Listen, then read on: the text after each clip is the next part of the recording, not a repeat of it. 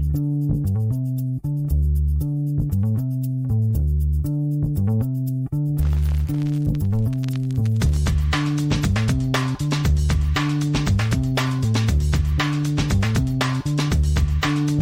to the acclaimed podcast, The Deep Dive, featuring your esteemed hosts, Andy Monitor and Drew Dimzik, powered by BetSperts.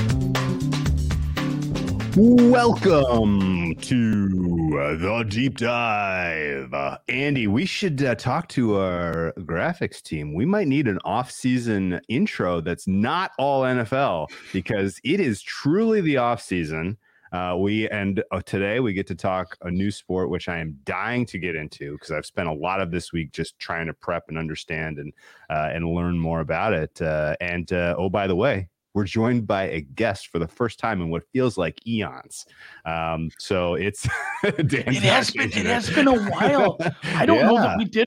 So number one, Dan loves it when you give him a big project like that. When the week, so we don't. I don't want to say. We should just do a different one for every sport. just in case somebody who signs checks is listening. I don't want to say we don't work on Fridays, but we work a lot on Monday through Wednesday. So Fridays are a little easy. So Dan loves it when you come up with a big project like that at about 6 p.m. on a Thursday. Maybe next week, but also and then again, speaking of company men, Sam had no choice but to come on. I worked with Sam, and it was nice. We twisted some arms. Yeah, we twisted some arms. When we come up with a guest, and it's like, well, shit, I work with this guy. This is a lot easier than like begging someone in the DMs for sure. So it's awesome that you started doing some F1 modeling here in the past year or so. Yeah. So for the people who are listening and not watching, for the people who are listening and not watching on YouTube, we welcome for the first time to the deep dive, Mr. Sam Hoppen, at Sam Hoppen on Twitter. Outstanding follow if you are not already following Sam. He creates some pretty unbelievably cool visuals, all mostly related to football. And oh, by the way, here's a handy F1 model if you are so interested and so inclined to get involved in the F1 betting. And so when it came to looking at the sports calendar, figuring out how we wanted to kick off our offseason and seeing that the Bahrain Grand Prix lined up pretty closely with when we were getting into the offseason, Sam was our first and only ask for the F1 for the F1 preview show. So without further ado, Sam, welcome to the deep dive. Thank you for having me. It's funny you mentioned the NFL offseason because I'm live from Indianapolis reporting on F1. Well, hey, Indianapolis is what? The home of motor racing or the home of open wheel? Yeah, there is a race. Right? It's not F1, but there's a race that happens there. Yeah. And it's also, and if you like seeing Gigi plot used, go follow Sam. He does a lot of like Drew said, a lot of data viz around football, fantasy football, that sort of stuff. If you're into that kind of content, which I know a lot of people who listen to this do like football. Correction and retraction. Indianapolis is the racing capital of the world. Self-proclaimed. Obviously, their open wheel racing quite different than F1. A tear down from F1, one might say, at least on the worldwide stage. But how's Indianapolis going? You having a good time? Yeah, having a great time. It's my first time being here for the combine, even though I live a 3-hour drive away, and it's pretty surreal being in the bars with general managers and coaches just acting like normal people, and also. So Irsay wasn't there. Yeah, no, definitely no. That was right away digging into Indy, but no, it is Bahrain. Quick Bahrain. You triggered me there. I hadn't thought about this, Drew, but one of the biggest bad days of my life was from Bahrain. I had to look up where it was one day. It was just a company card got like compromised, and someone paid like $2,800 worth of what was it, a utility bill, and then they paid $1,500, and then like $1,000, and it just kept going smaller and smaller, like 20 some charges, and then until I had no money in the company account. I got it all back. Like the bank was clearly, you didn't pay thousands of dollars, but we had my business partner. He says, "What the fuck is Bahrain?"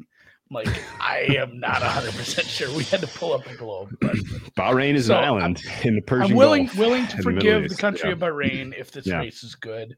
That famously the start of the F1 calendar. Before we get into why, there's reasons why it's all over and it's different time zones. But how did you first get into, wanting to get involved in this and start modeling and looking at different ways and, betting or even just projecting? So like many others, I've been a lifelong F1 fan since January of 2022. Got captured in by the wonder that is Drive to Survive, and just fell in love with the spectacle of it. I mean, it's funny because someone, a podcast that I listened to about F1 mentioned that it's basically a travel show wrapped in Formula One. Like, you see about 3 minutes of racing per episode, but all of this stuff that goes into it, from the technical aspect of it and all the costs. I mean, the travel aspect of it is pretty cool because it's a worldwide sport, and it conveniently also lines up for the majority of it with the NFL offseason, save for a couple of races. But last year it was, the driver and constructors championship was basically over by football season. So worked out pretty well. Yeah, it's kind of like the tennis one too. How much of the tennis one too is just like, oh, you get to go to all these coastal towns all over the country, and be a real shame if you lost in the second round and had to sit on the beach for 4 days. Yeah, it's like, oh, Monte Carlo's a wrap. What's next? Oh, Barcelona. Okay, cool. Oh, we're going to Munich next. Nice. Oh, Madrid. Oh, fun. Yeah. Oh, well, now Rome and now Paris. Oh, lovely. Like, what a life, man. Unbelievably cool. That's cool to know. I kind of had a suspicion, but that's where we are. I mean, F1 had a very, very challenging time cracking through to a U.S. audience, even though it was the second most watched sport worldwide after soccer. They just could not crack the U.S. audience, and Netflix pulled it off. So hats off to them. And I get it. Like, if you're going to sit down and watch something on a Sunday, like, would you rather be staring at the inside of Anfield?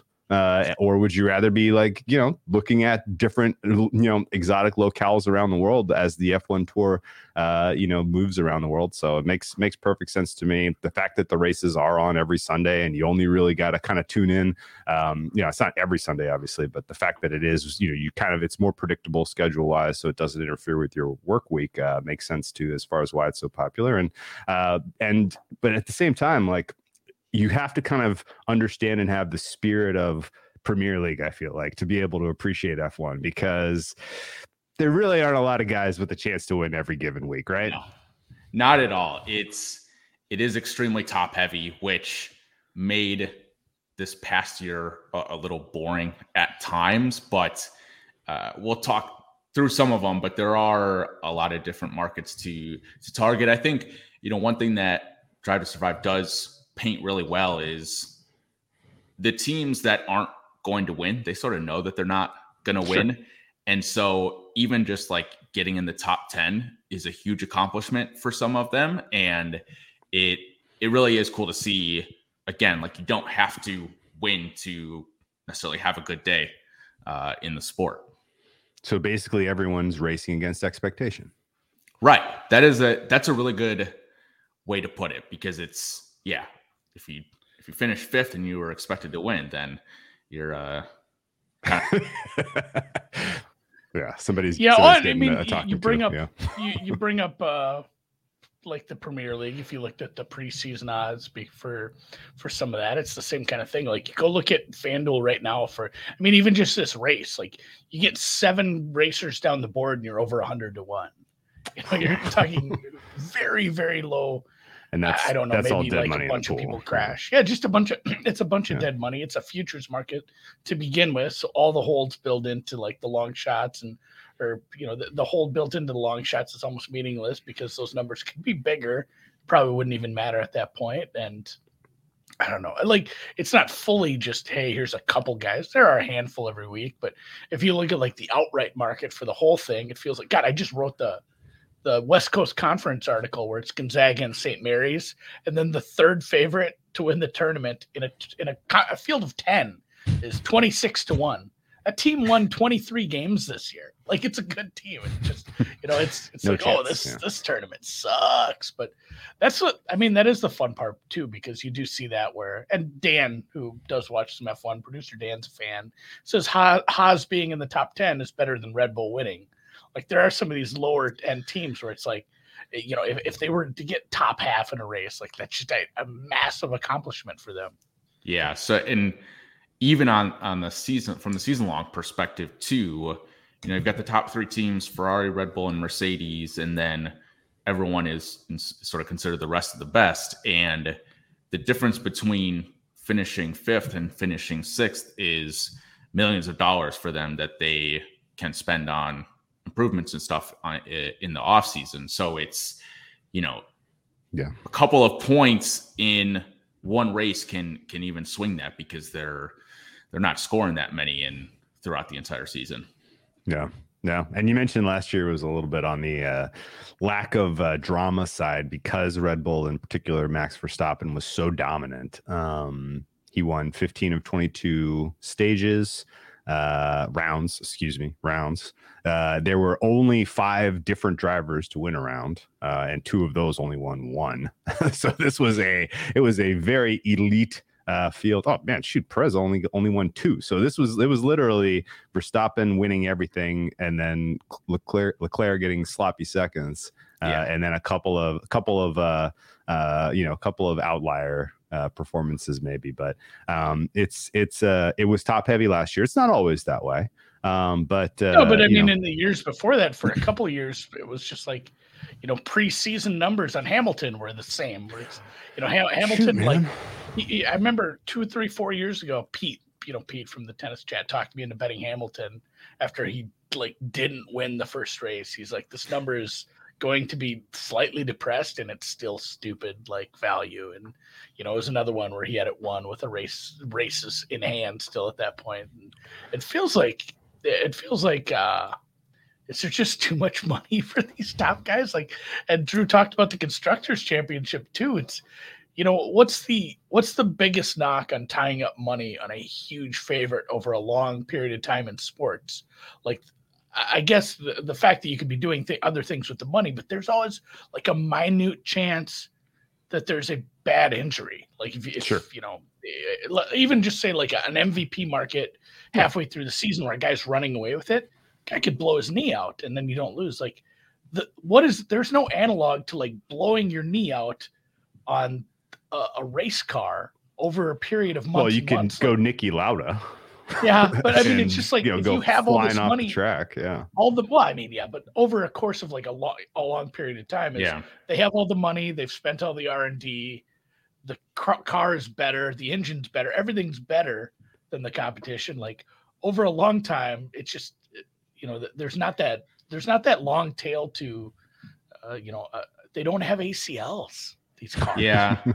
No, that's a really good point. I mean, you crash a car one week and then you got a brand new car the next week, and obviously they gotta pay for that, and that it's never fun for them. But to your point, it's very rare that I mean there are injuries that happen when you get in crashes and stuff like that. But even the biggest crash last year when Guan Yu Zhou went into the wall and spun over, I don't even remember if he missed any time. I mean, obviously the cars are made for safety, which is great, but it's very difficult, as we'll talk about, very difficult to separate the car from the driver, and how much of performance do you attribute to the car versus the driver. It's a little easier to discern that with the guys who are driving the same car, who are on the same team. But outside of that, I mean, it's at a certain point, you can probably replace some drivers and it's not going to drastically change your outcome. We don't need to jump all the way ahead, but I still think there's a lot more resiliency in betting Red Bull team championship than taking Verstappen even despite the fact that you're getting a better price, which makes zero sense, because I feel like the second best car and second most likely champion if something were to happen to Verstappen is probably his teammate Sergio Perez. But for those who aren't like super familiar, and again, like I don't pretend to be an expert. Let's go back to basics. Like, here. Yeah, most of my understanding before preparing for this podcast, most of my understanding of F1 came from the Niki Lauda versus Hemsworth movie Rush, and kind of getting film. Into it at that, be like, "Ooh, wow, this is cool. What's going on here? What is this? Oh, okay, got it." So I don't know a ton about F1, and the first thing that I guess is worth kind of describing the landscape of the teams a little bit. So there are 10 teams, quote unquote teams, and each team has 2 drivers and 2 cars any given week. And it's rare that a driver has to get replaced, but sometimes they do. So pretty much, you go into a given season and each team is like, okay, these are our cars, these are our drivers. Now the cars evolve over the course of the season as they continue to try to tweak them, make improvements. And, a lot of teams kind of come into a season and maybe they know they don't have the car yet, but they're going to work on getting it at some point. But what's like, what are some of the interesting or intriguing parts of having this sort of 2 drivers in the same team kind of concept, and it's just redundancy in case there's a crash or a breakdown or something? Yeah, I think it's that. I mean, you'll see that different teams will give some drivers precedence in their strategy, right? So when Max Verstappen was leading the drivers' championship down, towards the end of the season, they would give Sergio Perez, his teammate, instructions to let Max pass so that he could get more points than him and essentially lock up the drivers' championship for himself. And they're obviously not sacrificing any points at a team level in those scenarios. But I think one of the more interesting things, which is something that I didn't realize until about halfway through last year, is that they're all different cars, they're all different teams, but a lot of them share the same engine. So Mercedes, Williams, McLaren, and Aston Martin all have a Mercedes engine. So they're all relying on that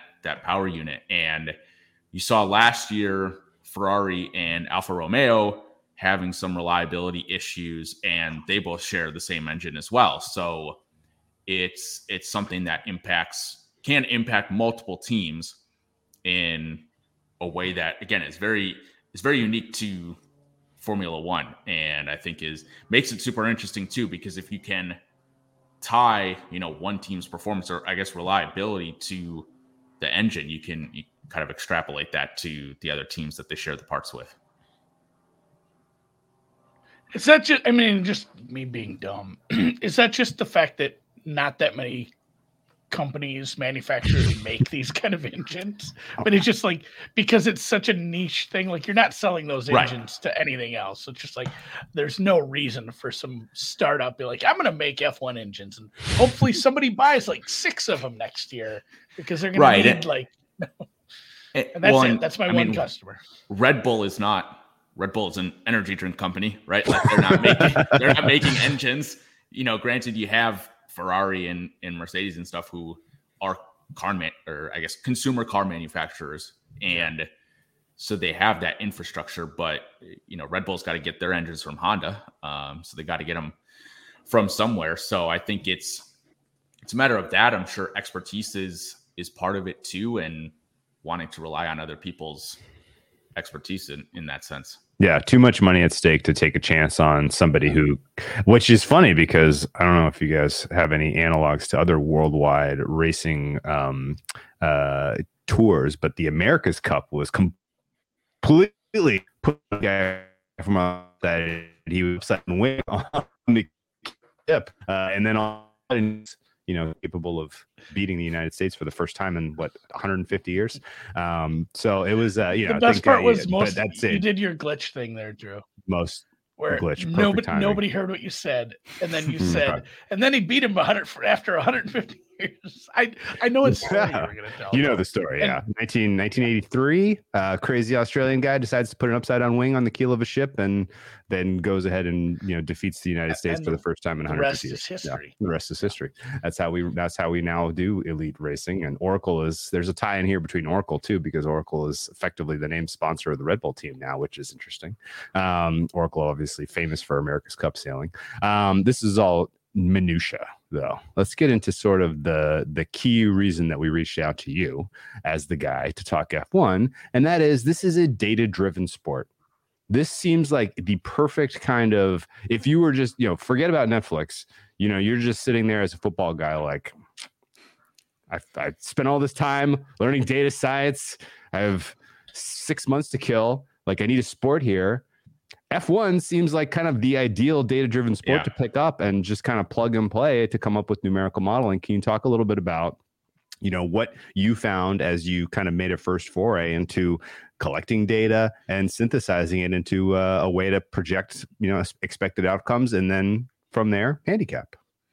So I think the best part about it, and is part of the reason I stuck with it, is the availability of public data is extremely impressive. There's, without getting too into the details, there are some Python packages that have telemetry data, which is essentially player tracking data, but for cars. So it gives you like second by second, like where the cars are on the track, their acceleration, just a bunch of stats. And it's something I have not gotten into a ton yet, because the math side of it is also like a lot of physics too, which I have not taken physics in about 15 years. And that said, there's, you can get lap times, you can get all of this stuff, and it goes back extremely far. It goes back decades and decades, which is super helpful. So that was sort of my first experience with it, is just seeing all of that. And then when I started the modeling, I considered trying to do a lap by lap sort of simulation, trying to simulate what times these drivers are going to get in a given race. But because each circuit is different, they're all different lengths, all that sort of time, all that sort of stuff, they're going to have different lap times. So trying to, you could have normalized it and stuff like that. So started off, and what I'm doing now is a little simpler. It's based off of historical results. It's based off of their pace, sort of how far off the pace they were in the race. So built a model to project what their finishing position is going to be, and then run some simulations to figure out how many times they're going to finish in first, second, third, fourth, all this sort of stuff. Add those up, come up with the percentages, and then use that to, compare to the betting odds and stuff like that. So it's the one aspect of it too is trying to factor in the reliability, right? Sure. These cars, that's everything, can crap out, yeah. And you can, lay minus 150 on Verstappen to win, think it's a guaranteed winner. But if his car craps out on the 55th of 57 laps, it just sort of is what it is. So trying to do that. And then, like I said, splitting out the driver performance versus what the car is contributing is very difficult. And I think people lean towards the car being the deciding factor. So let's talk about that a little bit. So there's a couple of kind of inputs towards, I guess, philosophical, strategic, whatever you want to call it, kind of concepts that the team itself comes to the table with when they design their chassis, right? Yep. They're like, okay, we're going for these targets in terms of aerodynamic efficiency. We want this type of down drag. We want this type of X, Y, and Z, right? And in general, some of those decisions have trade-offs, right? You can be, we're going for a little bit more straight line speed, and we want a little bit better handling, a little bit better acceleration out of turns, things like that, right? And so I read and hear some of the strategy that goes into this stuff, and I think, okay, well, if somebody figures out, the most aerodynamic way to do it, everybody's going to copy them. But the fact that there are trade-offs gives you some distinguishing factors between the different cars, and I guess the obvious thing to ask then is there a way to kind of put together the characteristics of a given car with the characteristics of a given course in a way that you have basically sort of a course fit score for any given team? Well, real quick, Sam, too, the chassis stuff and just what Drew was talking about, I didn't have time to actually answer this question. Are there major changes between races where not even just so much, hey, this didn't work, we need to change something before the next race? Are the differences in the tracks great enough where they say this worked good enough today, but a month from now when we're in Baku or whatever, like we're going to want a slightly different kind of build on our chassis? Like, is there a lot of that going on, even between, some of the major teams? Yeah, that's a really good question. I think one of the things too that at least gets the most publicity is the tire choice. You'll see on the broadcast every tire that each individual driver and team is going with. There are 3 different tire types, and on one end you have one that's built for sort of durability and lasting a lot longer, so you maybe take fewer pit stops, and one that's a little less durable but is going to be a lot quicker, have a lot quicker pace. So that's a more a race to race type thing that they're going to strategize beforehand and try to figure out, is this going to be a 2-pit race or a 3-pit race, stuff like that. And then they have wet tires as well for when it's raining out and they need a lot more grip. So that's the most public thing, because on the broadcasts on Sunday mornings, they're going through every decision that each car and driver has made. And especially when 2 drivers on the same team have different tires, it's interesting to see, like, okay, they're going to play this strategy with driver A and a different strategy with driver B. That makes sense. So then, we went chassis and engines. No. But I mean, it's funny. That makes total sense. So basically, when it comes to race by race strategy of the team, it's mostly along the lines of how are we going to manage the race, as opposed to how are we going to change the car. The car change is kind of is the off season thing, right? Or the chassis, like, because the engines, if you're changing your engine, like, you're starting over basically, right? So but if you're modifications to the chassis, there's tweaks, you can't go wholesale changes, but tweaks and improvements for sure. Yeah, they're making tweaks and improvements throughout the year. They've got, certain allocation of like power units and stuff that they can use and things like that they have to consider as well. There are cost caps as well to, it's essentially a salary cap, right? That teams can't go over that. Otherwise they face penalties and things like that. But they're making minor modifications throughout the year. I'm not going to pretend that I'm an expert in all the technical stuff either. There's a lot that goes into it, and the structural part of, the structure of the car is generally going to stay the same. They're not changing, the sidecars or anything like that, but they're making changes throughout the year for sure. Okay, that makes sense. But it's less about trying to fit a course and more about, we got to fix this car. Yeah, and one of the things, I know we had it in the notes here, one of the big things last year was with the porpoising, which is the drivers just bouncing. I'm making them up for the people listening and not watching. I am bouncing my hand up and down. Yeah. But there were things that teams were trying to do to alleviate that throughout the year to make it so that these drivers' backs weren't killing them at the end of the race. No, that makes sense. I remember I watched an early race, and then I asked, I think producer Dan was watching it too. And I'm like, there's a lot of sparks that fly off the back of these cars. He's like, yeah, that's not supposed to be a thing. He's like, and he explained the porpoising, where, the back ends were just bouncing up and down and hitting. And it was a whole thing that a lot of, I guess, was it a rule change on how they had to build that it affected everyone, or what was the deal there?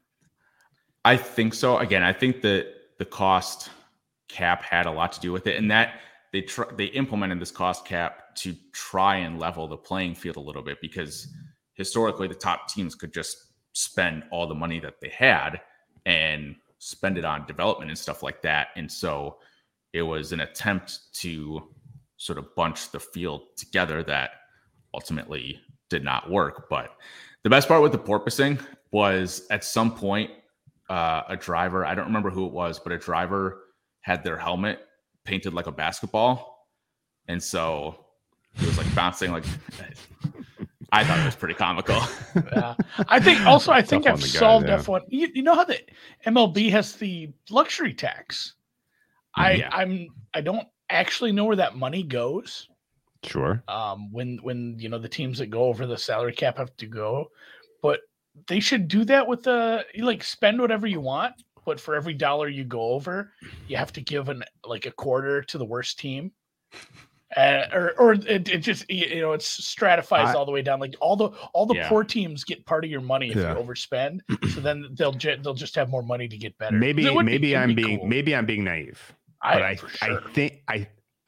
could be dead fucking wrong. No doubt about it. But I feel like the physicists, effectively, the F1 physicists, kind of bring a level of expertise to the two kind of the two parts that you're working with in terms of coming up with a car that is faster than the other cars, which Red Bull has, period. Yeah. Is what kind of down drag are you getting, or downforce? Sorry. What kind of downforce are you getting? So basically these cars are upside down wings, right? And so the faster they go, the closer they get compressed to the ground by air. Right. And what kind of downforce are you getting? The more downforce you get, the faster you're able to take turns. And obviously the driver matters too. Like some drivers are just more capable of taking higher G's around turns for hours than others. And so, that's definitely part of the equation. But the downforce in the car and the drag. And if you kind of have, you're trying to achieve certain targets, and it literally is just, maybe it's just they have the best physicist and they pay them the most, and they got the fastest car. It's entirely possible, because I don't know that, other than the reliability for the engine part of it, I don't know that that there's enough. I don't know that money is going to fix it. Right? Like, I don't know that it's, they need as some simple sort of as drag reduction system. Get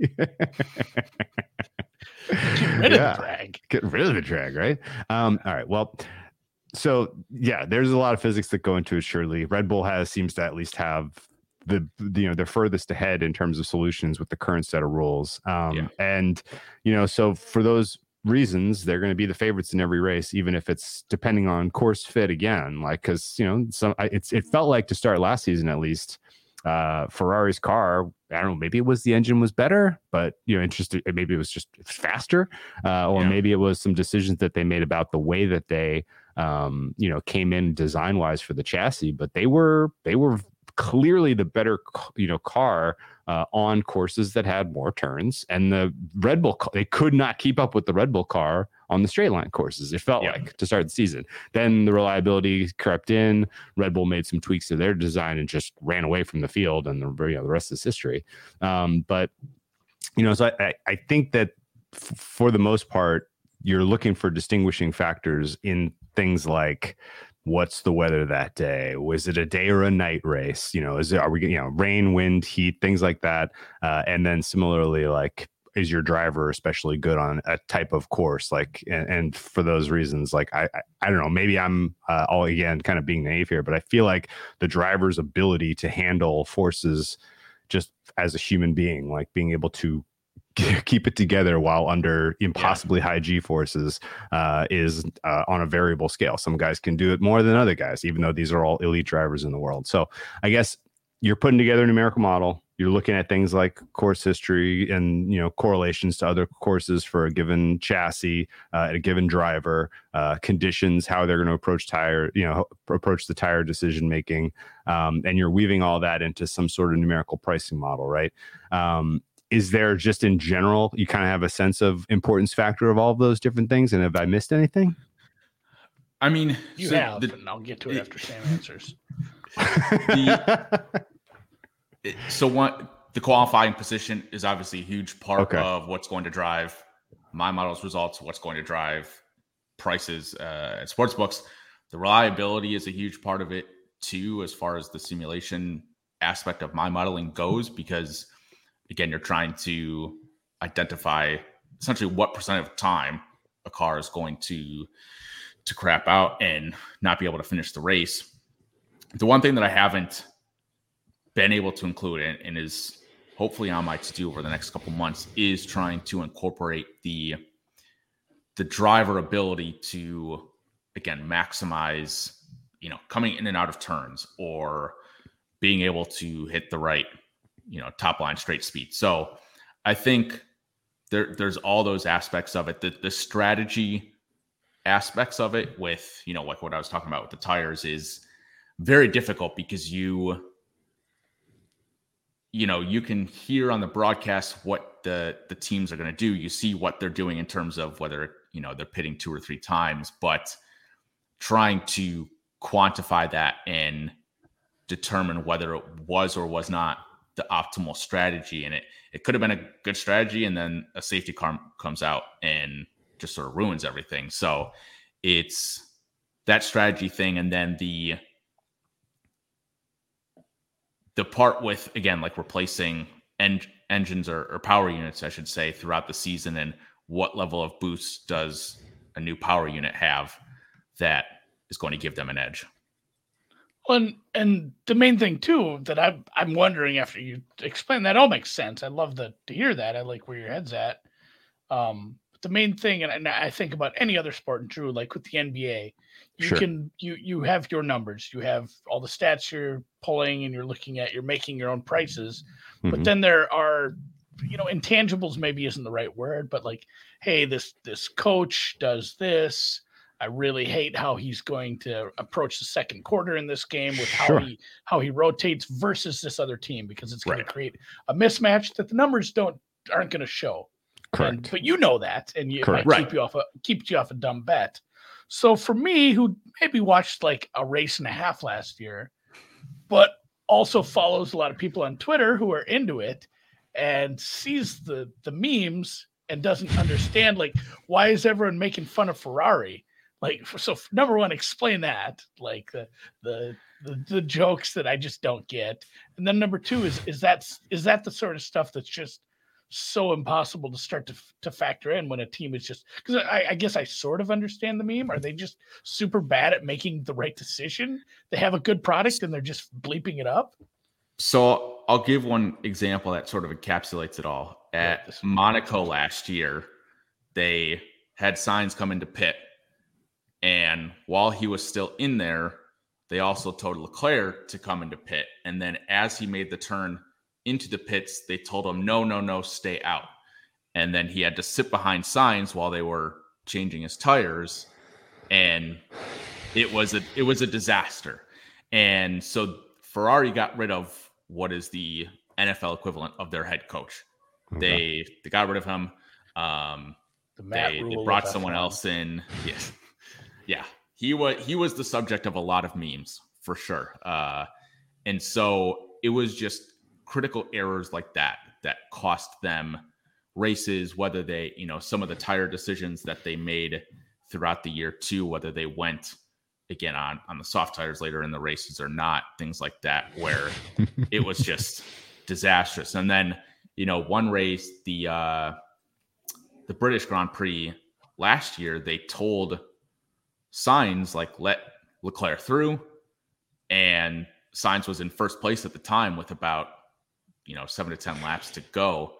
Sainz is like, I haven't won a race yet. This might be the only chance I have. I'm going to completely ignore those rules or those orders. Okay. Yeah. And I like that. It's just, it was great. It was probably the best F1 betting day of my very short career so far, but it was just like all of this stuff just adding up and piling a lot of different it wasn't one thing the way you made it. A lot of different dysfunctionality, and then massive underperformance compared to, like, hey, you have good drivers, you have good cars, you have good power units. See what I said there? And you should have been better. Yeah. It was all of that. It was one race after another, and I don't remember if they came out and like admitted that they ever were making mistakes, but it was very apparent that they were just fumbling the bag. Okay. Hard. So terrible course management. And I'm looking at it right now. They had 20% of their starts retirements. My goodness gracious, that's a reliability problem. It was not good. Huge number. Well, and I looked at the markets real quick, and this is not on the sheet, but it's an easy one. Again, because I haven't watched a lot of races. I watched some of the Drive to Survive, but like, what's the most common thing to retire from? Like, just because I looked at it, no retirements is like 18-1. Engine fire. There aren't races. Is it just the engines messing up, or what? Like why are these lesser teams always retiring? The power unit, as far as I know, is like one of the bigger things. When that craps out, they just don't have power. You can. So I think, and again, it's been a while since I just started like getting back into F1 like 2 weeks ago with the NFL season wrapping up. But as one does, if they haven't changed things, they have like 3 power units that they can use throughout the year. So it's if you can kind of think about it like a battery, right? So they drain power from the power unit, and in certain races, they will tell drivers to drive a little bit more conservatively to conserve some of the power and not use it if whether they're far up ahead and have the race locked in, or the race is sort of a lost cause. They'll play it a little bit more conservatively to try and conserve that. Because if they go over it, they have penalties and have to start at the back of the grid in some instances and things like that. So the power unit, I think, is, again, the biggest thing. You'll hear a lot about like brakes crapping out and not working well enough. Those are the first 2 things that came to my mind. Very cool. This is going to be the toughest part of the interview. So this isn't a test, but these are the most important questions for a noob like me who wants to bet and is going to bet this week. I'm only going to bet on retirements. I'm going to bet on I love this market. Can help me understand the market cycle here. So numbers go, the numbers go up a week out. Well, nothing like as soon as the previous race is over, the next week's numbers open, the limits go up when the big moves come after qualifying. Is there early market movement that's just based on people who are numerical modeling, who are like, oh God, these guys kill at this course. They're going to be, they're underpriced. We're going to shape that, right? Like, what's your general read on how the market kind of matures from the time it opens till the time we get to the green flag? It's a green flag in F1? Okay. Yeah. So outrights come out again pretty quickly after the previous race. Oddly enough, I think Caesars has the Las Vegas outrights up right now and have for like a while. But that's just a Vegas Grand Prix thing. So the outrights come out first, and then usually after like a couple of days, they'll start adding podium finishes, top 6 and top 10. So those are the big, 4 markets that will come out first. Those will all be out pre-qualifying. Sometimes they'll throw the matchups out there, and those are typically between drivers on the same team. So it's a matchup between Lewis Hamilton and George Russell, who are both on Mercedes, and those are almost always very heavily juiced towards the team's number 1 driver. Even though teams won't admit that they have a number 1 driver, most of them have a number 1 driver. There are very few instances like Haas where the drivers are pretty similar, both in skill set and, obviously they both have 0 points right now, but score the same amount of points throughout the season. So they won't necessarily have a number 1. But you can get, so on Friday mornings or afternoons, whenever, whatever time zone they're in, they have 2 practices during the day. So they have, for this week, for example, they have 1 practice tomorrow morning, 1 in the afternoon. They'll have, and then on Saturday, they'll have a final practice and then qualifying. So those markets will shift throughout each of the practices based on how the teams are performing, how they're driving. I think you'll get a sense throughout. This will be a couple months down the road because all the parts are going to be new for this week. But if you start to figure out whether teams are having reliability issues or if they're going to have to start from the back of the grid because of a power unit penalty, things like that, there are guys that will crash in practice, which will force the team to try and fix the car within a 24 to 36 hour time span. So it will change that way. But qualifying is for sure the biggest thing that will swing things mostly for drivers that either over or underperform their sort of expected qualifying position, if you will. That makes sense. And so the price, there's a trader who's changing prices based on what they take the market down. They change the prices, they put it back up. Is that usually when you go and enter the market and you see more, line movement at that point as people kind of agree that the traders either were over or under adjusting on certain drivers? I think so. Earlier in the week, I think it's more a reliability bet. You're trying to understand what the reliability of these cars are, and that's obviously very difficult early in the season because it's going to be pretty chalky as far as who the race favorites are going to be. They are assuming that like Verstappen is going to win qualifying or be second. And even if he does like qualify 10th or something, his odds are not going to change drastically because it's going to be so easy for him in the first 5 laps to pass all of these other cars that are lesser. And so where I think you really get value is the cars that, sort of those mid-pack cars that do qualify worse, but have the opportunity to make up and passing some of the other cars as well. That makes sense. And that's where I wonder too, and just, excuse me, speaking of the markets, because I don't see any of this right now. I'm guessing this is, and maybe I'm just because I'm only looking at one damn book, and I need to expand my bet. Oh my god, I'm scrolling. There's a lot of stuff you can, and Dan bet on some of the practice. There's bets that you can make on practice, on qualifying, but the head-to-head matchup stuff. Is there usually a pretty robust market of like, hey, here's a bunch of names of racers who can't win. Like essentially, you can't win this race. Yeah. But we're going to match you up and put a price on you. They're expected to finish 11th and 12th. And we're going to here's minus 120 plus 100. Here's the 18th and 19th best racers. And we're getting our cars and we're going to put them up against each other. Like, I would think there'd be some exploitable prices and that sort of stuff.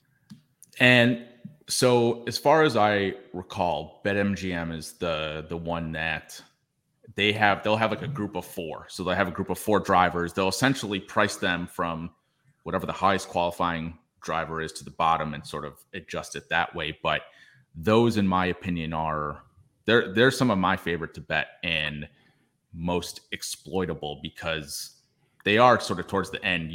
Again, the matchups that you'll see at least earlier in the week and throughout the weekend are going to be between the teammates, and you'll see like some Max versus Leclerc, Max versus Sainz, stuff like that. Some of the higher ups, but they're not going down to like every 11 12 13 14 sort of matchup, unfortunately. That makes sense. So I remember back in the couple of seasons ago, it was basically wait. Finally they hung a matchup and you faded Mazepin out, who was like last in every freaking race. It felt I was pronounced it Mazipan.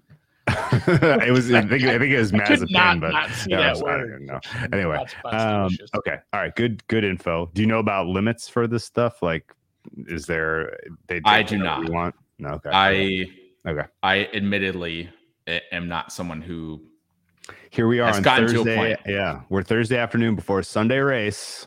You can bet $5,000 on the winner at bookmaker, and then that's about it. I know. I was just pulling up bookmaker. I'm like, I assume they have high limits. Yeah, most of their stuff is season long, and that's actually, I'm surprised they're not opening more markets for earlier in the season because it sounds like at least there's some uncertainty because we just had testing. So there's something known about these guys, but not a lot known. And, in general, you would expect the cars should at least be able to perform and be reliability issues be relatively low in week one. So did you see this, Drew? If you look in the F1 on Bookmaker, which is they're making their way towards being a legal shop, is the word on the street, but it is an offshore. Ooh. They have matchups for the Drivers' Championship, which is a lot of fun. Yeah, I have a couple of those that I want. Hulk. I have a couple of those I want some takes on from Sam as we get later into this show. These are fun. We're going to close with some season long. We're going to close with some season long. If actually, that's a good pivot right now. So we'll close the book on. We'll close the book. For the yeah, let's close the book on market. Market option for those. Actually, one last market question before we move on. For those who are in legal states, is there a legal shop that has the most options if you are super into F1 or you're getting into it? Like, who would be the go-to? Go-to, yeah. MGM is my favorite. Like I said, like they were the ones that had the group of 4 drivers. They've got matchups. They do have more matchups than just teammates against each other as well. DraftKings is usually the first to get their lines out. Like they had podium top 6, top 10 like a day or two ago. And I haven't checked in the last couple hours, but they didn't. Other books didn't even have those things out yet. Okay. Well, Josh in the chat giving a hat tip to Bet365 as well, which makes sense because I imagine that Bet365 does an enormous amount of volume in the UK for this type of thing. Gibraltar is huge. enormous betting over there. Okay, let's pivot to this season then and talk about sort of what to expect from some of these teams in particular, some of the narratives that may be true, false, or irrelevant. And we got to start with Red Bull, which is the top of the pile here. Verstappen, clearly the team, the driver to beat, -165 for the season-long driver championship. Red Bull as a team, -150, which interests me because after watching a little bit of testing, it feels like they pretty clearly have the best car. I think it's, if anything, the kind of, I would be intrigued to see what happens this season is much more about like if Checo Perez outperforms Max at all early in the season, if Max has some surprising retirements, doesn't finish a couple races early on, do we start to brew a little bit of an internal rivalry there? Because I just don't see anybody outside of the top, those two guys being able to realistically contend, considering how good that car is. Can anyone what, I guess, how big is the gap between Red Bull Racing in the field? I think it's as big as the gap is implied by the sports book. I mean, it sounds like Mercedes is improving and has fixed. They fixed the porpoising. They still have a couple of things to figure out, but I don't think that they are back to their pre-2022 ways quite yet. I mean, you didn't really hear much about Red Bull last week during testing, but that's a good thing. Like not that they didn't have things to fix, but they are the team to beat, and they just sort of showed like, yep, they're still Red Bull. They're still going to be that good a team. It was funny you mentioned, if Perez starts outperforming Verstappen, does that create a rivalry? I've actually heard,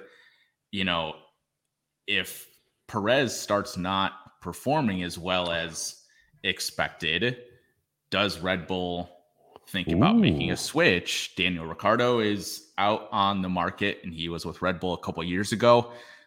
Do they potentially make that call? I mean, there are a ton of rumors in F1 when we get to what is deemed silly season, which is in usually around the August time frame. You'll get a lot of wild rumors of drivers switching teams. So I think that the Checo underperforming, I think, is something that potentially could be more likely than him outperforming Max. Okay. Very cool. The other key question then about I bet it's good work if you can get it. I bet these guys get paid. Oh yeah. Oh yeah. No, the first time I ever heard of Red F1 in my life was when ESPN or something was like 1999 or 98. The top paid athlete in the world is Michael Schumacher, and it was literally like who? The top paid athlete in the world is Michael Schumacher, guy I've never heard of. Okay. All right, sure. But no, I think that the fact that Red Bull locked up the championship last year with 4 races to go, and they could basically kind of look ahead to 2022 while everybody else was still jockeying for lower down in the podium position, I think was a huge advantage for them. And I would be absolutely shocked if any team comes into this season and really kind of gives them the business. The team that everybody expected to and was excited for a hot minute last year because they won 2 of the first 3 races was the Ferrari team, as mentioned. From what I can tell, reading some of the more detailed discussion about testing, and hearing some of the commentary, it seems like they really didn't put all their cards on the table during testing. Like, they were a little cagey. They didn't really go for it. They didn't try to make a statement. They were playing a little bit of possum. That said, the changes they made aerodynamically look like they've conceded some of the strategic ideas that Red Bull have made their name on in terms of the way that they go about dealing with downforce and drag. So that's a red flag for me. If you're like, no, this is the way we're going to do it, and then you kind of are like in a shortened off season, like, all right, we give up, we're going to do it like Red Bull, like, that looks like a problem potentially. Like, maybe they don't exactly have their aerodynamics figured out. In testing, they didn't prove that they have their any kind of major relevation here. And so I think I'm inclined to move the gap a little further this year relative to what looked like a closing gap to start last season. Is that fair at all? And would you expect anything about the Ferrari, approach to this season to be better than what we saw last year? We talked about the strategy blunders that they had last year. I'm inclined to think that it can't get worse than that. And they got rid of the guy that was the source of a lot of those issues. But Red Bull is just so good. I mean, they've consistently, unless they have a reliability issue, like, I don't see how they're losing these races. I mean, even when, again, Verstappen is starting outside the top 10, he's finishing on the podium, and it's just absurd for them. So I do think I am a little bit optimistic about Ferrari being able to win a couple more races than the 3 or 4 races that they won last year. But for them to jump the gap between, again, being second place to being better than Red Bull, I think is going to be a massive struggle. And I think there are other teams below them that have crept closer to, being closer to Ferrari than Ferrari has gotten to closer to Red Bull. Oh, buddy. Oh, I know buddy. I know there's matchups, Drew. That's the one I want to talk about. I know the matchups are kind of the way to do this, but it's almost like this week in golf, they had a market that was no Rahm, no Scotty, no Rory. Who finishes, the guy could win, I guess, if he beats all of them, but like without them, I almost wanted to see like a no Red Bull mark. You see that in European markets have that all the time. About halfway through the year, or whatever. About halfway through the year last year, they started adding winner without Max Verstappen. So I started making sims for winner without Max Verstappen, and that is the better market to attack, to be honest, because there's actually a little bit more variability in what's going to happen. Some variance, and that's kind of what I was wondering on that too, because of these matchups that Drew's about to bring up. And I know you and we'll pull these up here with Dan put them, because you make such a long column. We had to split it so it goes on a screen a little better. You have your sim for this week, but do you do anything season long as far as that goes this early, or is it just, it's so hard to do anything at this point in the year to look at, like, here's where I think the 10 teams finish in general? I haven't done anything for season long. I wanted to focus on the race by race stuff. I think by the time, if I recall, I didn't have this model up at the start of the season last year because again, I got into Drive to Survive in late January, and then the season started very quickly after. And so I do think I forgot what point I was trying to make, but the stuff I have focused on is just the race level stuff at this point. Okay. So the bet that I'm itching to pull the trigger on here is Mercedes plus 110 against Ferrari head to head. There's a couple of obvious reasons why. The porpoising and, just in general, like it was a mechanical problem that really just scuttled Mercedes out of the gate last year. Right. Like I feel like in testing, people were like, Mercedes is going to struggle. And so it was like a two-team race, like out of the gate. And that kind of anchored everybody to thinking of this as sort of, there's a top two and then Mercedes and then everyone else. But having fixed that and looking at testing, and there's still clearly some sort of oversteering thing going on. There was a lot of, issues coming out of turns, I thought, in testing. But that looks fixable. From what I could tell you, it doesn't look like season-long kind of just like disaster there. And then, just in general, the fact that they have a more reliable engine. I mean, the 20% hit rate of retirements for Ferrari is a problem. Ferrari, maybe they just were in cruise control down the stretch, and maybe they were thinking about 2023 as well. Yeah. But Mercedes almost ran them down. Yeah. Down the home stretch. Mercedes performed really, really well in the final frame of the season, final quarter, I guess. And Lewis Hamilton, he's no one to be trifled with. Like, this guy has 7 titles. He is extremely good. And his running mate, George Russell, I mean, I don't even really know who the driver number 1 is anymore there. It may be Russell. But those two guys are good at this. And if they finished 2-3 after Verstappen, I wouldn't be surprised. But I feel like Mercedes taking Ferrari out at plus 110 is a bet. I love it. If of the 4 drivers, so you got Carlos Sainz, Charles Leclerc, Lewis Hamilton, and George Russell. Mercedes has the best driver of that quad in Lewis Hamilton. George Russell last year started off a stretch of like 10 or 11 races, finishing in the top 5 in every single race. It was incredibly impressive. It was up until, again, that British Grand Prix where he got in a crash in the first 100 meters of the race. And Mercedes, like you said, they have a more reliable car. They did struggle with pace last year, which is why they struggled to get actual wins.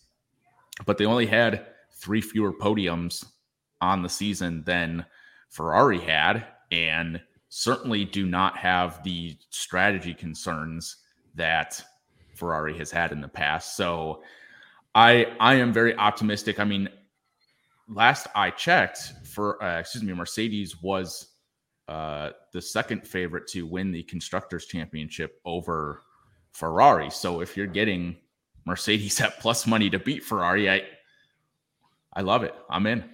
Okay. And just real quick, fired away. All right, I saw that you moved it 4 cents, you dick. You didn't even tell me what the term was. You said you just dumbed it down for us. It's like the equivalent of an NFL head coach. Like, they got fired. Yeah. Did that happen at the end of the season, or was it wasn't mid-season kind of thing? And it was not mid-season. No. Follow up. Like, what is the general read? Like, have you read anything? Have you heard any podcasts? It's like the general read on like, this guy's going to come in and fix it, or people are like, hey, it's still kind of an organizational thing. They know that they had blunders. They know they had to make a change. I could be mistaken, so don't quote me on this. I think the guy that they hired, or some, I don't know if it was the guy that they hired to fill that role, or just to bring on as a strategist, like, had a math background or like some advanced analytics background type thing, which is super cool. And again, makes me optimistic. Like, I don't think it's going to be worse for Ferrari, but to get better than what they had is, again, the lay fan sort of knew that Ferrari was messing things up, which says a lot. And so to be able to get to status quo, I think will help them. But I think in the time that's happened, Mercedes' car has gotten better, caught up enough to outweigh them. Yeah, I want to bet Mercedes now that somebody made the price better. Excuse me, Ferrari. Poor Drew's. We were about to cross on F1, and we could do it big for you, I guess.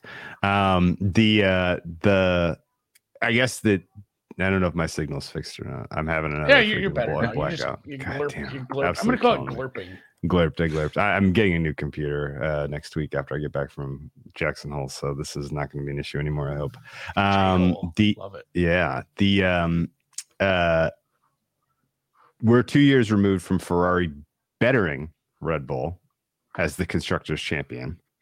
They have a lot more chemistry, a lot more continuity. Their car was effed out of the gate last year, and it took them until July to really get all of the major issues worked out. It looks like, I mean, I feel like this is the highest plus EV bet on the board. Ferrari, there is definitely some tension, I think, between those two drivers. I don't think that Sainz loves the idea of being the second banana to Leclerc. And, like you said, like new manager, potential for the changes they made aerodynamically not to be exactly what they want out of the gate. I just feel like there's a lot swirling here that Ferrari takes a big old step back this year before maybe a future, step forward in the future at some point.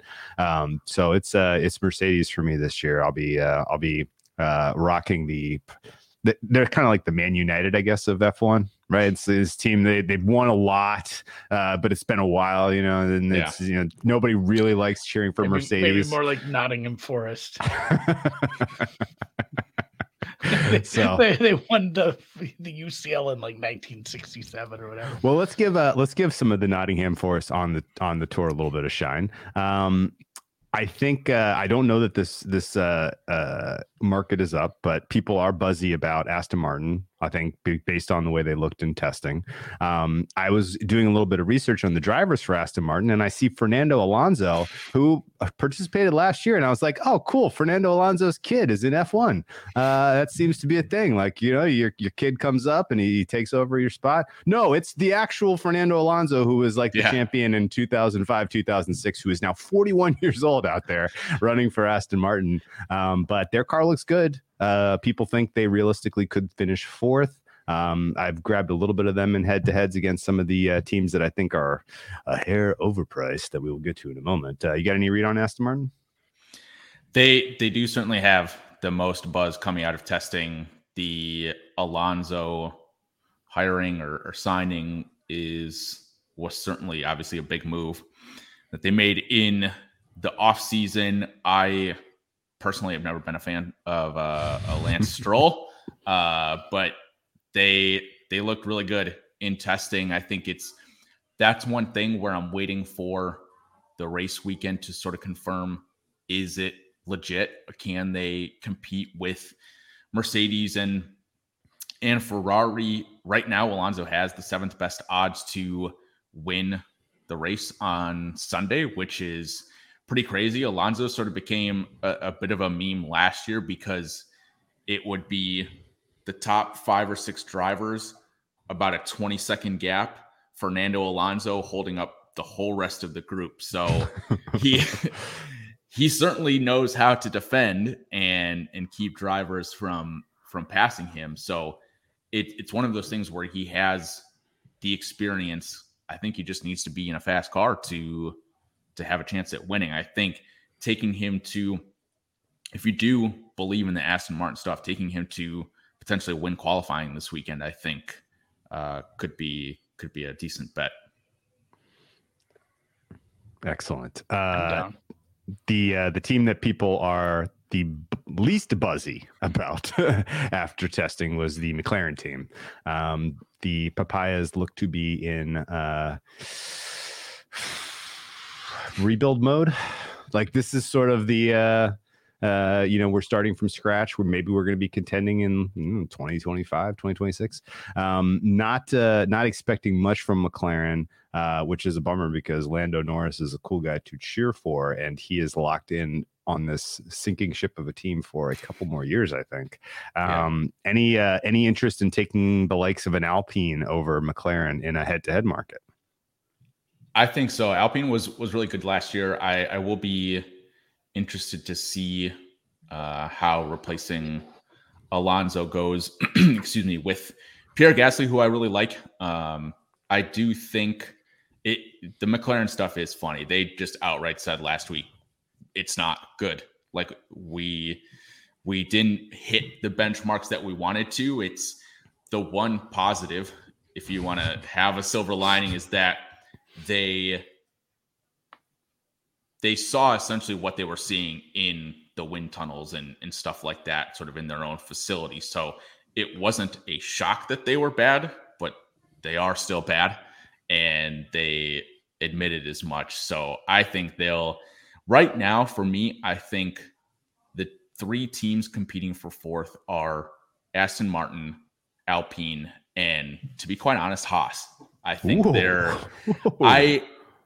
I really like Kevin Magnussen. He's, I think, a steady driver, and I think replacing Mick Schumacher and bringing in Nico Hülkenberg after essentially a year off or some time off, I think could give them some spunk in this race.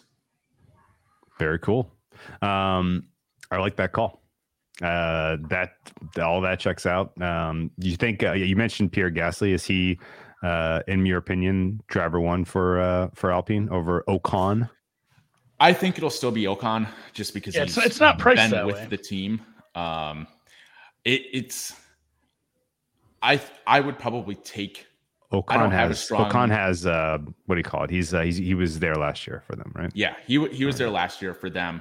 I do think he's an incumbent. That was the word I was looking for. Yeah, he has incumbency. Yes. Okay. Yeah, I would probably take the plus driver, just because they're probably close enough in skill that one is not. I mean, it's not like a Verstappen Perez difference in skill, in my opinion. So it's, I don't know. It will be interesting to see if they start to give priority over for one driver over another as the season progresses. I love it. So outside of the top three, we're high on Alpine. We're high on Aston Martin. We're high on Haas. We're out on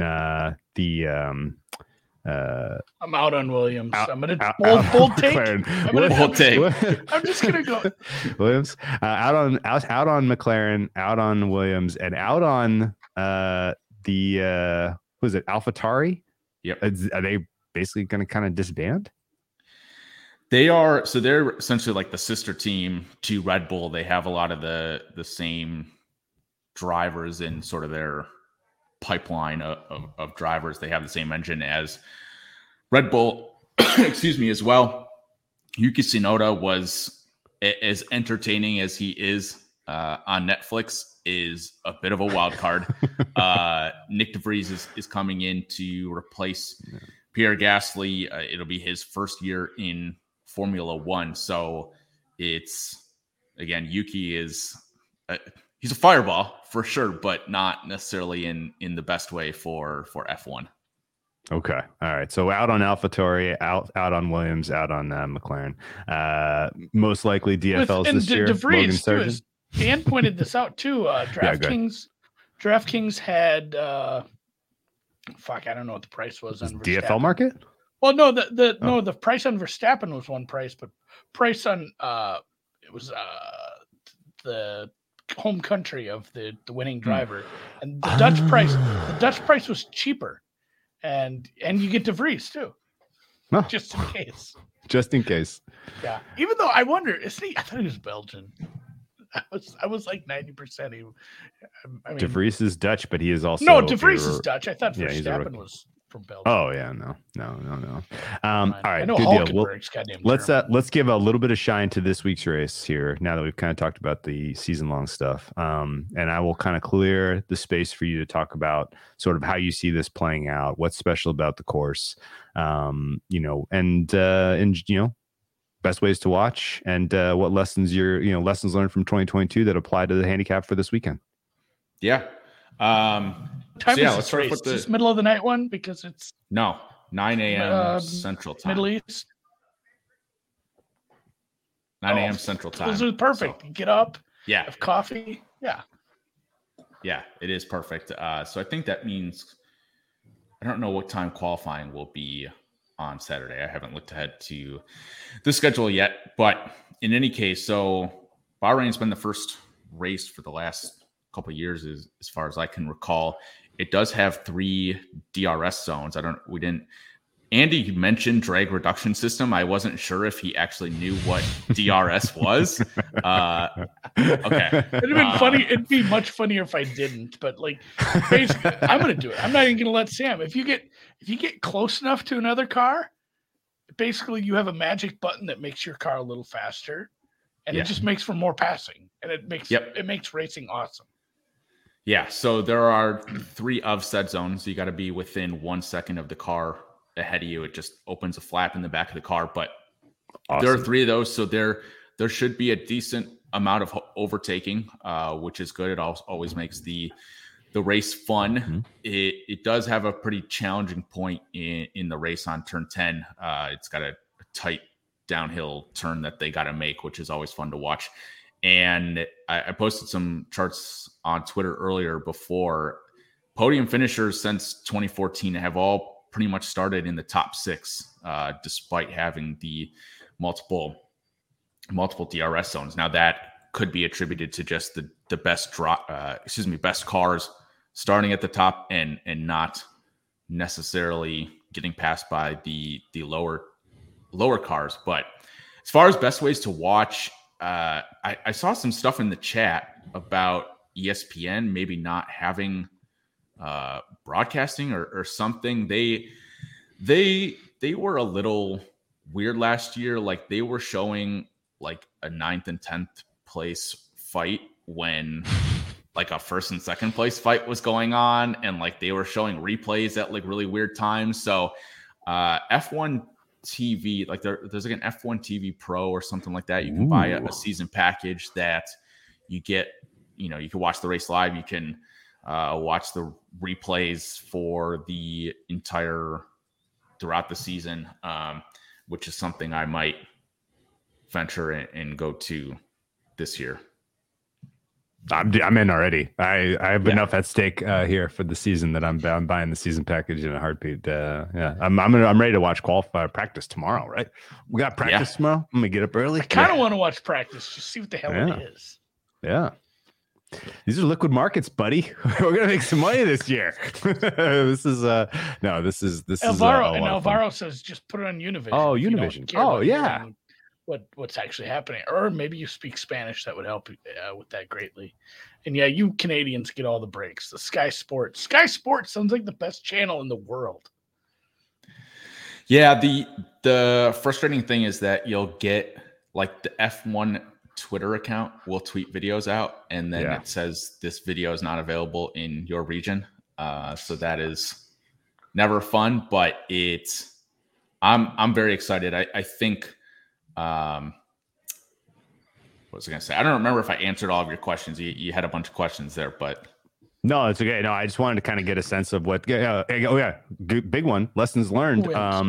Red Bull will or won't run out of gas on the second to last lap for both of their cars this year, or whatever. Was it the second last lap? They had a very embarrassing, bad math. Very very embarrassing running out of gas situation for Red Bull last year. I mean, it's happened to me. I wasn't on TV though. I sure hope not. I mean, the race the fight that they had down the stretch there was certainly getting interesting, and then everyone overreacted to both Red Bulls crapped out. I think one of the I could be mistaken, but I think like one of the AlphaTauris crapped out as well. So that again, the same engine type stuff, and it's like. This is a terrible thing for Red Bull, and then it was just not really an issue in the grand scheme of things. Makes total sense. So,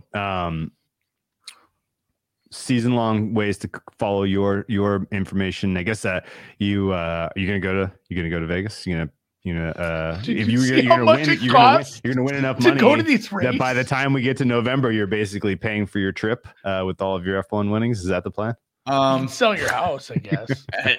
Sell the house that I just bought, or skip a few mortgage payments to go there. I don't know if I've ever had I mean, again, I've been a fan for a little over a year now. I don't know if I really have a huge desire to go to a race because you're stuck in one spot. Yeah. And unless something magical happens in that one spot, it's not really anything. I think if I were to go to Vegas, and this would be very difficult to pull off, is getting a hotel somewhere on the strip, because they're going to go right down the strip, is getting a hotel, being able to see it from your hotel window while also having the broadcast on the 30th TV floor of the Cosmo. Yeah.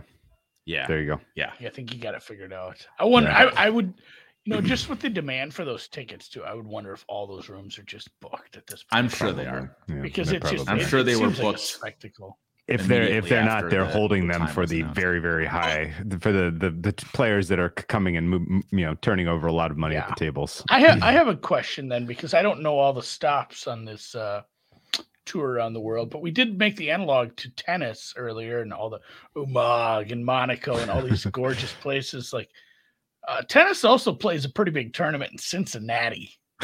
Which stop is the Cincinnati of the F1 calendar? No offense to the Queen City. The one that the one I'm going to sleep in, and I'm going to skip this race. That's a really good question. I mean, there's been a lot of debate over the last couple of years of whether Monaco should stay on the F1 schedule. Wow. On one hand, there's the history of it, because it's Monaco. It is the spectacle. It is F1. But it's not a good race generally. Like they're not, the streets are so skinny. There is barely any passing. It was a disaster this past year because it was downpouring. It took like an hour after the scheduled time for it to start. So it's definitely not the Cincinnati of it, but it's for different reasons. It does get a lot of hype for not necessarily being the best race. Again, by the time the NFL season started last year, I was watching fewer races. I think Monza in Italy has gotten some, I don't know if heat's the right word, but some criticism of not necessarily being the best race. But yeah, I mean, all these places are probably a lot better than Cincinnati, regardless. I didn't know we were going to throw strays at Southern Ohio, but such is life. Yeah, I mean, Montreal's on the list. Let's cool our jets a little bit here, guys. No, I just no offense to Montreal either. That's interesting. You can't get rid of Monaco, because then Cars 2 wouldn't make any sense. Like that whole scene, people would be like, "What is this? I don't understand." Future generation of kids, just they wouldn't get it. So I don't think you can. I don't think you can move off of Monaco. I'll throw Baku into the ring as the Cincinnati of the tour. That one feels like you could probably cut that one if you had to go back down to 22 races. We didn't even mention it, but there's 23 this year. So we continue to add to the calendar, and there's going to be a lot of F1 to be had. Where can people find your information? Are you posting weekly articles, weekly posts, model results? What do you intend to do throughout the F1 season? Yeah, so all my stuff can be found just on my Twitter at Sam Hoppen. I usually do depending on time constraints and the schedule, I usually do 3 sets of sims. So I'll do one before all the practices and qualifying. I'll usually get that out by Tuesday, Wednesday-ish. And then after the first 2 practices, so one thing we didn't mention, I did a quick study last year seeing how much correlation there was between practice results and actual qualifying position for that weekend, and it was pretty high. So what I will do is I'll strip out each driver's quote unquote optimal lap. So if you took their best time from each of the 3 or 4 sectors in the one lap, essentially crushed that all together and made their best race time, and used that as essentially the qualifying position. So I'll use that in a second run, and then the final run after qualifying. And on the note here on the chart early in the week when there obviously isn't any qualifying, I'll just use the implied odds for qualifying as the grid position or expected grid position for about as good as you can do for a placeholder early in the week. Yeah, absolutely. No doubt. Yeah. Very cool.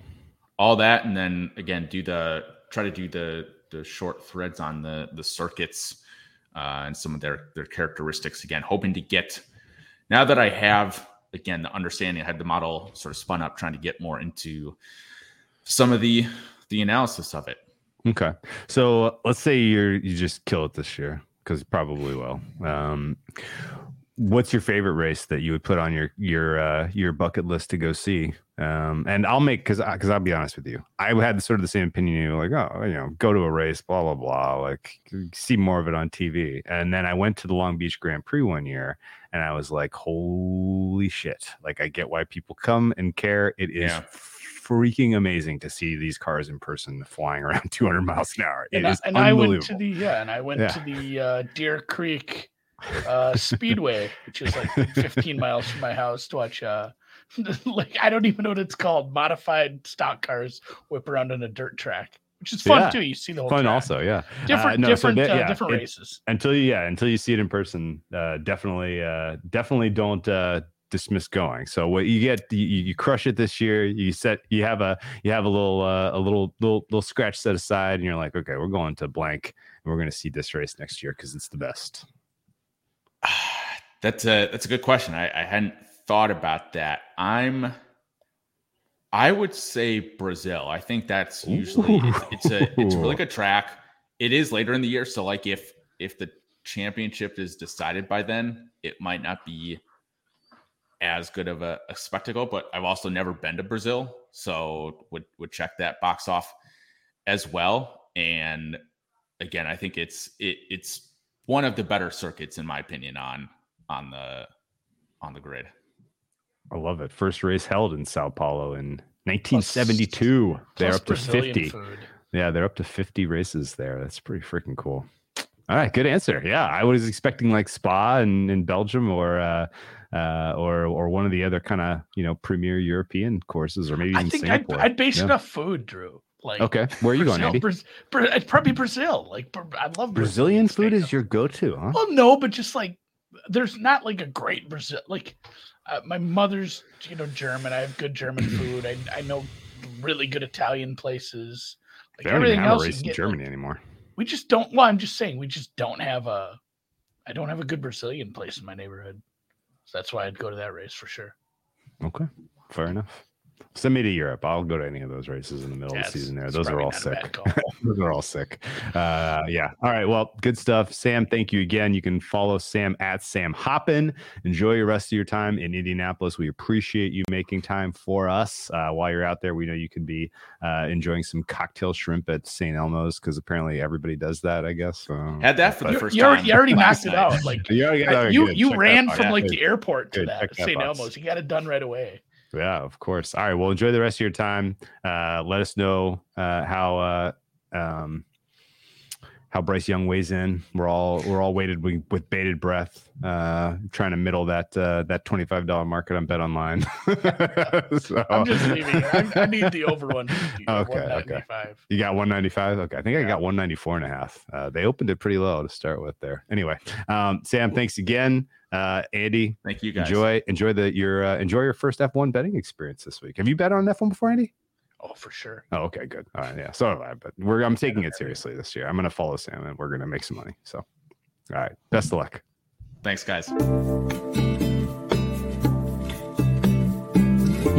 have gone for another hour, man. That was great. That was fun. We got to almost everything I had on in terms of my questions. The sports that we don't deal with much are fun. The NASCAR one was fun too.